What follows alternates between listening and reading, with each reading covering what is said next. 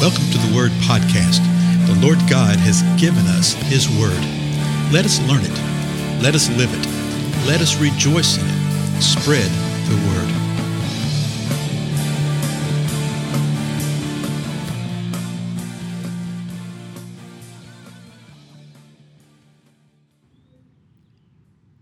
Blessings, everybody. This is Dale. Thank you so much for joining with me today on the Word Podcast. We're continuing on in the book of Acts, and we're up to the 7th chapter. First verse says this: The high priest said, "Are these things so?" Well, what's going on here? Remember, there's no chapter division or versification in the original documents, so you had to sort of remind yourself of where we were when we left off previously, right? Now, remember, what it was that Stephen had been hauled before the religious powers that be, because they didn't know how to cope with his wisdom and the spirit he's speaking with. So these religious powers that be got some evil men. They induced them to say some things about Peter. They'd said that Peter had spoken blasphemous words, that Peter had spoken against Moses, that Peter had spoken against God, and that Peter had said that Jesus was going to destroy the temple and that he was going to alter the customs of Moses. And if you remember the last verse of the 6th chapter, that all the council was fixing their gaze on Stephen's face, and that he had the countenance, the face of an angel. So it's in that environment, at that moment, when the high priest looks at Stephen and says, "Are these things so? Are the things that these witnesses are saying about you, are they so?" And then Stephen begins to answer. And he has an extended answer. It's a long answer. And we're going to look at the detail of it. We're going to read the whole thing. But I want you to notice what he does from the beginning. So here's what he says. High priest said, "Are these things so?" Verse 2. And Stephen said, "Hear me, brethren and fathers." Okay? Hear me, brethren and fathers. So he acknowledges them as brethren. He acknowledges them as fellow Jews, which is what the context is right here. And he acknowledges them as fathers, as those who are the leaders or the fathers of Judaism. So he's not debating over that. So this gives some answer to what the original, one of the accusations was, trying to undermine their traditions and things like that. So he begins that way. And then he says this: "The God of glory appeared to our father Abraham when he was in Mesopotamia, before he lived in Haran, and said to him, 'Leave your country and your relatives and come into the land that I will show you.'" Now, this is interesting. That last part in verse 3, "Leave your country and your relatives and come into the land that I will show you," is a quote of Genesis 12:1. So you're seeing that Stephen is quoting, and he's going to do this quite a bit, is quoting Scripture. He's quoting the Word of God.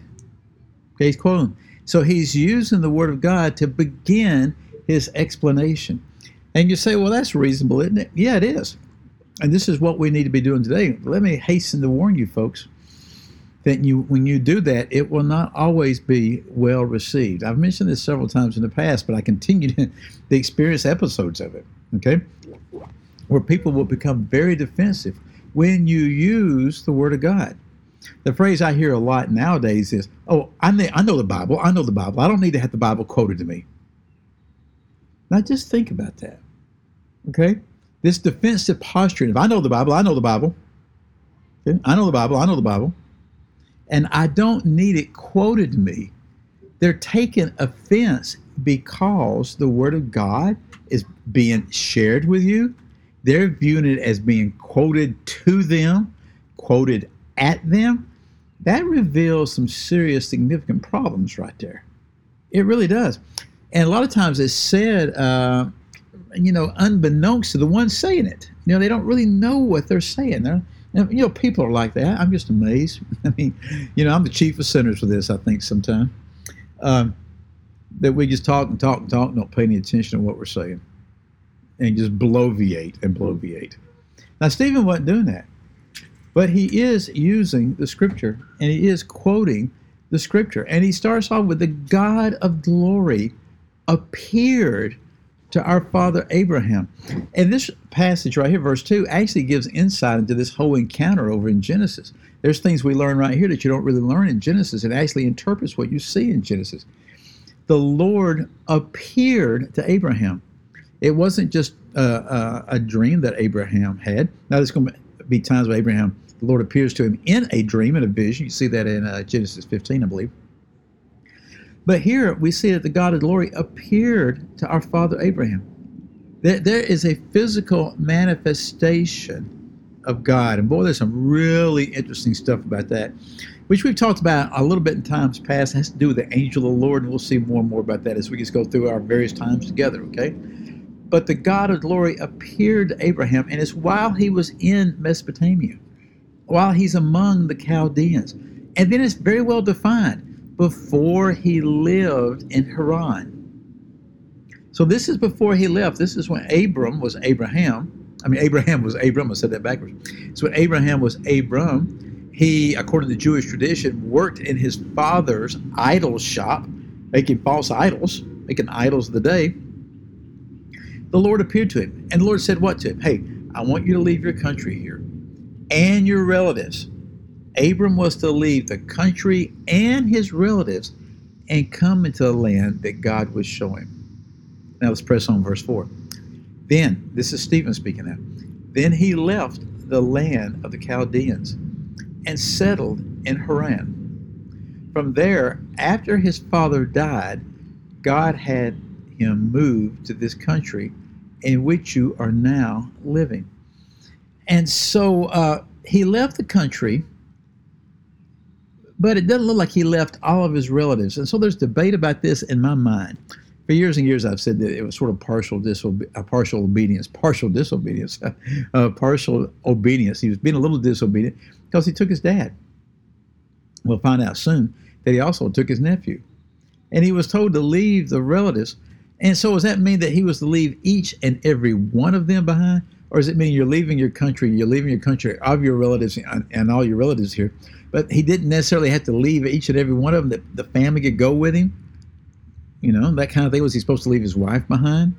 I'm thinking more and more nowadays that the immediate family, the ones that he had responsibility for perhaps, would go with him.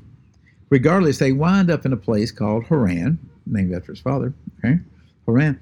And they stayed there until his father died. Once his father died, God moved him to this country. Stephen's still speaking, and he's speaking to these religious rulers. Remember, he's given them a brief synopsis of their history. Verse 5. But God gave him no inheritance in it. So God moved him to this country, but God gave him no inheritance in it, not even a foot of ground. And yet, even when he had no child, he promised that he would give it to him as a possession and to his descendants forever. Okay? So Stephen is reminding them of what God has said in Genesis 12, Genesis 13, Genesis 15, Genesis 17, the whole narrative there. He's saying that he came into this land, but he didn't receive an inheritance in this land, not a foot of ground. But God made a promise to him that his descendants would possess this land, even though Abram had nobody to inherit it. He had no child. So Stephen is acknowledging this. While Stephen is acknowledging this, while Stephen is giving this lesson, he's also communicating something else to him. He's communicating the fact that, hey, I know the Bible. I know the scripture. I know our history. I know that from which we came. Remember what the chief priest had said? Or was it the high priest? The high priest. The high priest said, hey, are these things true? He's beginning to show them, here's the truth of our history. And the ultimate truth is going to be that, hey, Jesus is who we've been waiting for. Well, my time's up. We've got to stop right here. We'll continue on in the next episode. I'll see y'all then. Goodbye.